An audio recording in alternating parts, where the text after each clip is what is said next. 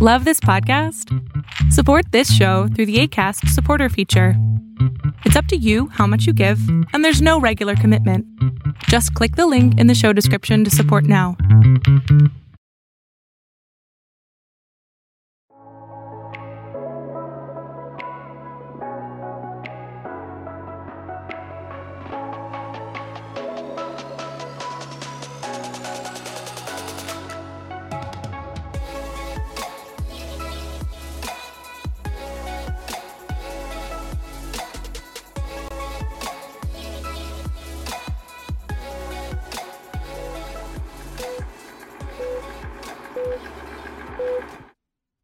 And yes, that was a little bit smoother. Awesome.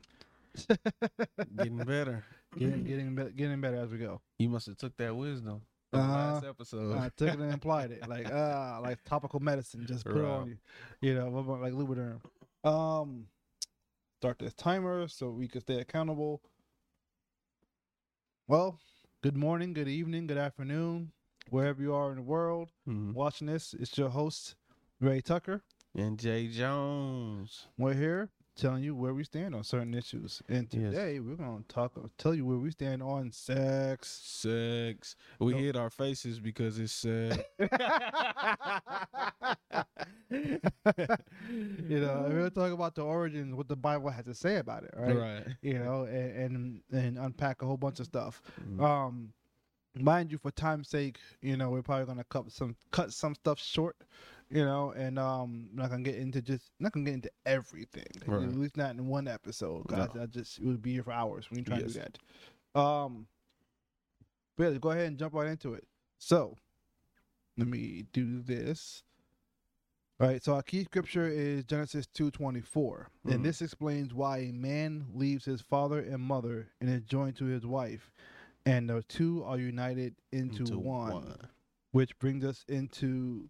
Well, the main question we want to ask, or I feel like is being asked, is why sexual intercourse, right? Why not? Why didn't God just keep just creating humans? Right. Why did he allow us to create more humans when he can just created, you know, he could have created Adam and Eve, and then created Steve, and then created Evan, and then created Caroline. You know, I mean, you know, why not asexual reproduction? Why do we have to have men and women coming together and not just men just when we eat enough food, we just spit out another man, right? We just have an egg. You know, just lay an egg, you know, like why sexual reproduction? Like why did he choose these mechanisms? You know, and we can only answer so much, right? Right. You know, the mind of Christ, you know, a mind of God like that. Right. But so the first purpose of sex is reproduction. And then God blessed them and said, be fruitful and what? Multiply. Fill the earth and govern it. Reign over the fish in the sea, the birds in the sky, and all the animals that scurry along the ground. So let's talk about that. Let's park here for a second and talk about that, what that means. You know, put it in park. Put it in park, or sometimes I just put the emergency brake up. Oh, you know. No, one thing that we're that's not specifically in that verse right there, but I think a verse above that maybe is it says, let us make them in our image and our likeness, you know. And so I believe that God is allowing man into the creation business, right? He created man from the dust, created woman from the rib. Now you guys come together and you create something. Yes. You know? And then we talk about the multiplying aspect. He's telling them to multiply, and this is truly a blessing because it's like, hey, you guys, this is your earth, you know, dominate it. And create more like yourselves. Yes. You play a role in this creation and you make more, and all of you subdue this. Enjoy the blessing of having a child just as Christ is the son, you know? And so it's an amazing picture and a blessing that God allows for us. But yeah, reproduction, to be able to come together and have children and multiply. Amen. And we know that sometimes that, you know, God God can open and close the womb. Absolutely. Right. So we know that sometimes some people, are incapable of having children for numerous reasons. I'm not about to get into that. Right. Whatever the reason is, it's there. Mm-hmm. Right. And just because you have the physical inability to have children doesn't negate the purpose that sexual reproduction organs were designed for. Right. Right. It's designed for sex. Like a lot of times we just think, oh, what sex are you? Right. And we identify a certain sex or whatever. And it's like, well, you forget about that second part of it. It's sexual reproductive organs, not just sexual pleasure organs, right? They're designed to reproduce. And again, I'm gonna beat that horse later. But talking about just the reproduction aspect of it, and anyways, and evolution and stuff like that. We're gonna unpack that at a later time. Absolutely. But I don't want to go down that rabbit trail right now because we'll be here all day. And a quick encouragement to those who may not be able to have children, just knowing that God is in charge of creation and he is in control, and Amen. He does have a plan in that. One scripture that comes to mind, and this one is in particular for believers: all things work for good for those that love the Lord and are called according to his purpose. Amen. And he has a plan, and that plan may involve you not having children, but in that you can still glorify God, and serve him in the meantime. Absolutely. And for those who may know someone who can't have children, love them. Encourage them. Yes. And adoption is an option. Adoption is a viable option. Yes, or it is. Foster care as well. Yes, it is. Moving on from here, second purpose of sex is pleasure. It's the one everybody loves. It's one everyone loves. Yeah. Want to take that one? Yes, I will. Proverbs 5:15 through 20. Drink water from your own well. Share your love only with your wife. Why spill the water of your springs in the streets, having sex with just anyone? You should reserve it for yourselves. Never share it with strangers. Let your wife be a fountain of blessing for you. Amen. Keep on. Oh, sorry. Rejoice in the wife of your youth. She is a loving deer, a graceful doe. Let her breast satisfy you always. Man. Oh, my bad. May you always be captivated by her love. Why be captivated, my son, by an immoral woman, or fondle the breast of a promiscuous woman? Now, I know y'all heard that, right? Y'all heard it. I know y'all heard that. That's the word. Yep. It's right there. Somebody might be shocked. I'm like, oh my God. The Bible says that? The Bible says that. Yes, the Bible says that. The Bible cares about your everyday, daily life. Mm-hmm. And the inverse can be true when you look at it from a female perspective, talking about the man, all right? And his genitals and stuff like that, right? Absolutely. Absolutely. So the point is, that it's both and. It's both that God created this for reproduction and for pleasure. Absolutely. And not one over the other. They're kind of both synonymous together at the same time. And we tend to want to put the pleasure over the reproduction, so much so that we just, want to have unprotected sex. And then when the natural consequences of unprotected sex come about, we wanted to have an abortion so that we can just continue on without pleasure, and we're going to get into that later. But yeah. Absolutely.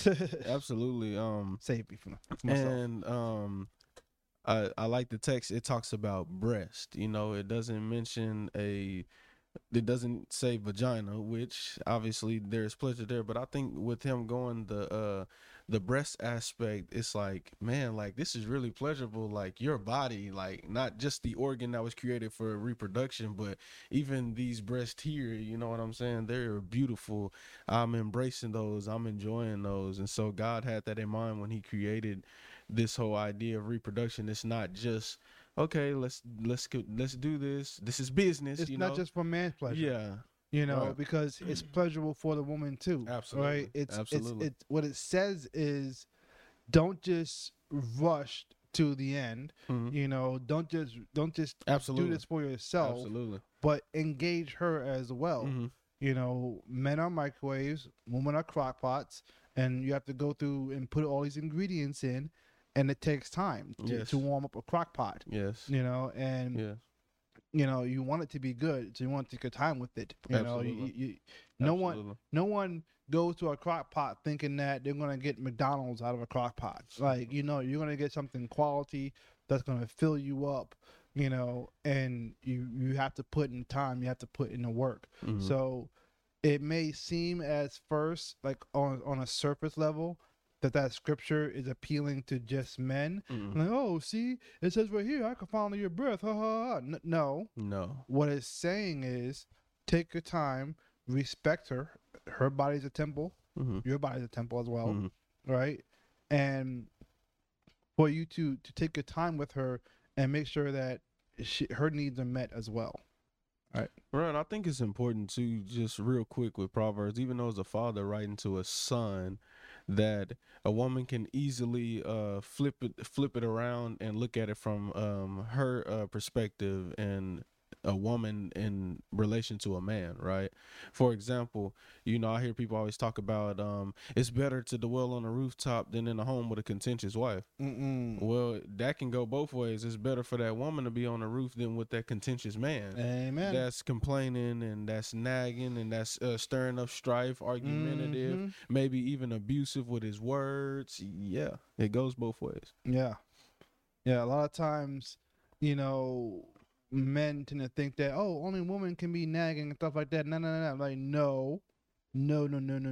I've met some men that can gossip like anyone else. Yes. That can nag, complain like anyone else. Yes. So it definitely goes both ways there. Absolutely. Let's move on from here because we don't want to park there for too long. Right. We're talking about another purpose of sex, which is of unity. And again, we go back to Genesis 2:24. This explains why a man leaves his father and mother and is joined to his wife, and the two are what? United, like the airlines. United Airlines. I mean, and obviously we don't mean physically united. Not like we just merge together and become this one nebulous being, right? But we unified in one spirit, unified in one mind, unified in one purpose, unified in one vision, unified in one mission, unified in one church, and the list goes on, and the list goes on, and the list goes on. All right? We can keep going for days, but I don't want to belabor the point. All right? Just want to move a little quickly here, so I'm not going to park out there. But some of you might say, doesn't the Bible allow polygamy, right? Didn't Solomon have over 700 wives and 1,000 total? 1,000 total, Yikes. which that we know of, that was documented, right? Right. And so, but here's the thing, right? So before I even get into this, here's the thing, I'll just answer right off the bat, no. Right? Yeah. Christ clarifies that. God clarifies that. The word clarifies that. Like, no, it's not. This is not what God has intended. Right. Right. And in this particular case that people bring up all the time, King Solomon, elderly wives, blah, blah, blah, right? So let's go to scripture and data. 1 Kings 11:4-8. In Solomon's old age, they turned his heart, and by they mean his wives. Turned his heart to worship other gods instead of being completely faithful to the Lord his God. As his father David has been, because David is recorded as or known as a man after God's heart. Absolutely. Right?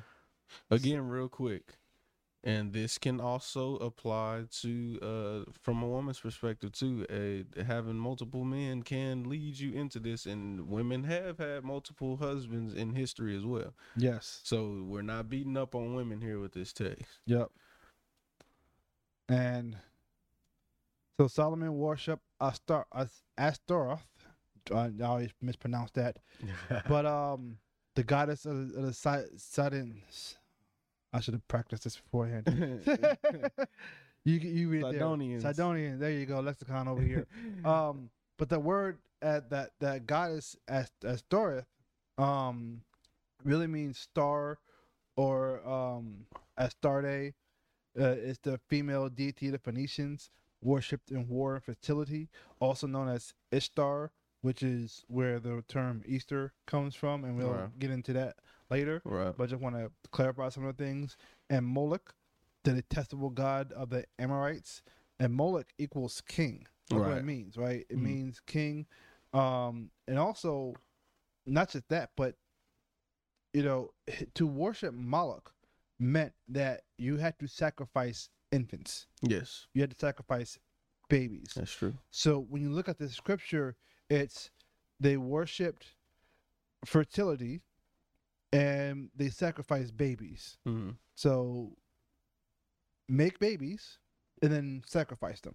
Absolutely. That's pretty nasty. I don't think we when we read that text, we don't really understand the gravity. Even I myself, you just think, oh, he was worshiping other gods. He maybe was bowing down his knee or praying to them. No, it goes in depth. He's sacrificing babies, and ain't no telling what else he was dabbling in. And I think there's an importance here, because you'll have people who argue and say, well, you can have problems in the family with just one wife. But yeah, scripture is highlighting the fact that him having so many wives and the sin associated with having all of these wives. We see that also with David and the situations he had within his family because he had multiple wives, how one child was feeling this way. There was a rape going on in his family. He's being ran out of the kingdom. We look at Abraham. He had multiple wives. His wife told him to take Hagar after God said he would have a child with Sarah. And then there ends up being conflict in his family. Then he has to send his wife away and his son away. And so if I'm not mistaken, the first recorded the first time you see a man with multiple wives in the Bible, there's murder involved.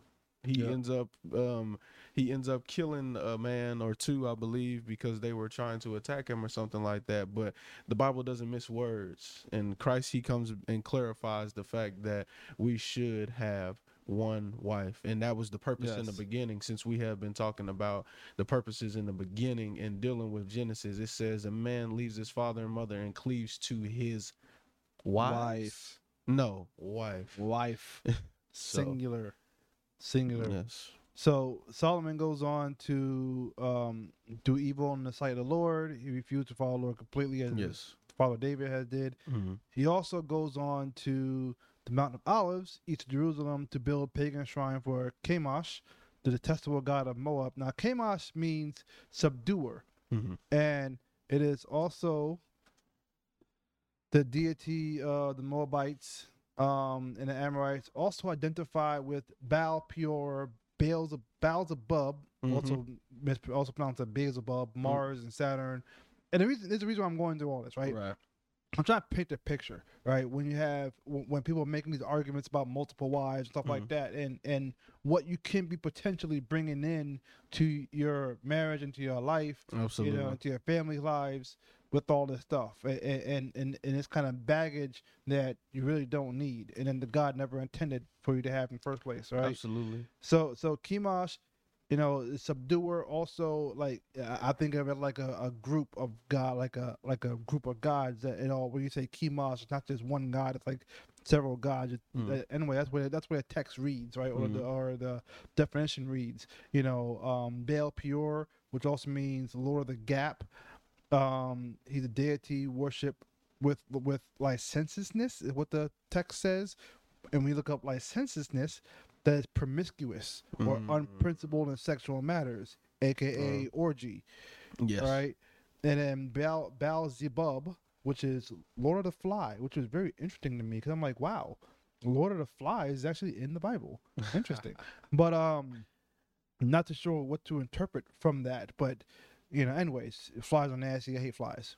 If you like flies, kudos to you. But yeah, so the way the text reads is that on the Mount of Olives, East Jerusalem, even he built a pagan shrine for Chemosh, the detestable god of Moab, and another for Molech.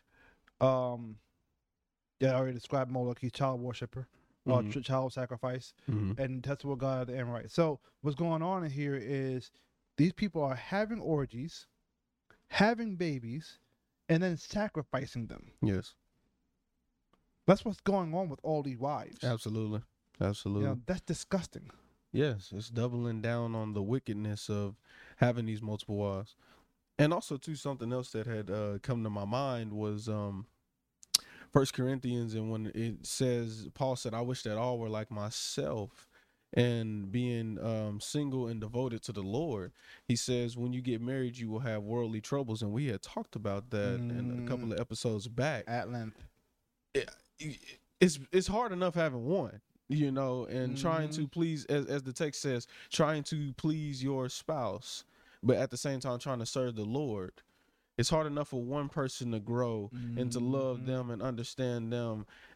Imagine having multiple wives. You shortchanging somebody. You're failing somewhere. You can't juggle all those balls. You can't spin all those plates. You know, something's gonna fall and crash. You know, and you want to minimize the amount of stuff you're juggling so that way you don't crash. You know, it's like, I'm gonna butcher this illustration, but it's kind of like when someone said that to me a long time ago, that like you're juggling all these balls, all these in life. Some of them are rubber balls, like your job, for instance, right? You may drop your job, but that bounces back, right? Or some of them might be your hobbies, right? Like where I stand right now, it's a hobby because we're not making money. So, you know, this might fall off the radar for a little bit and it'll bounce back, right? Lord willing.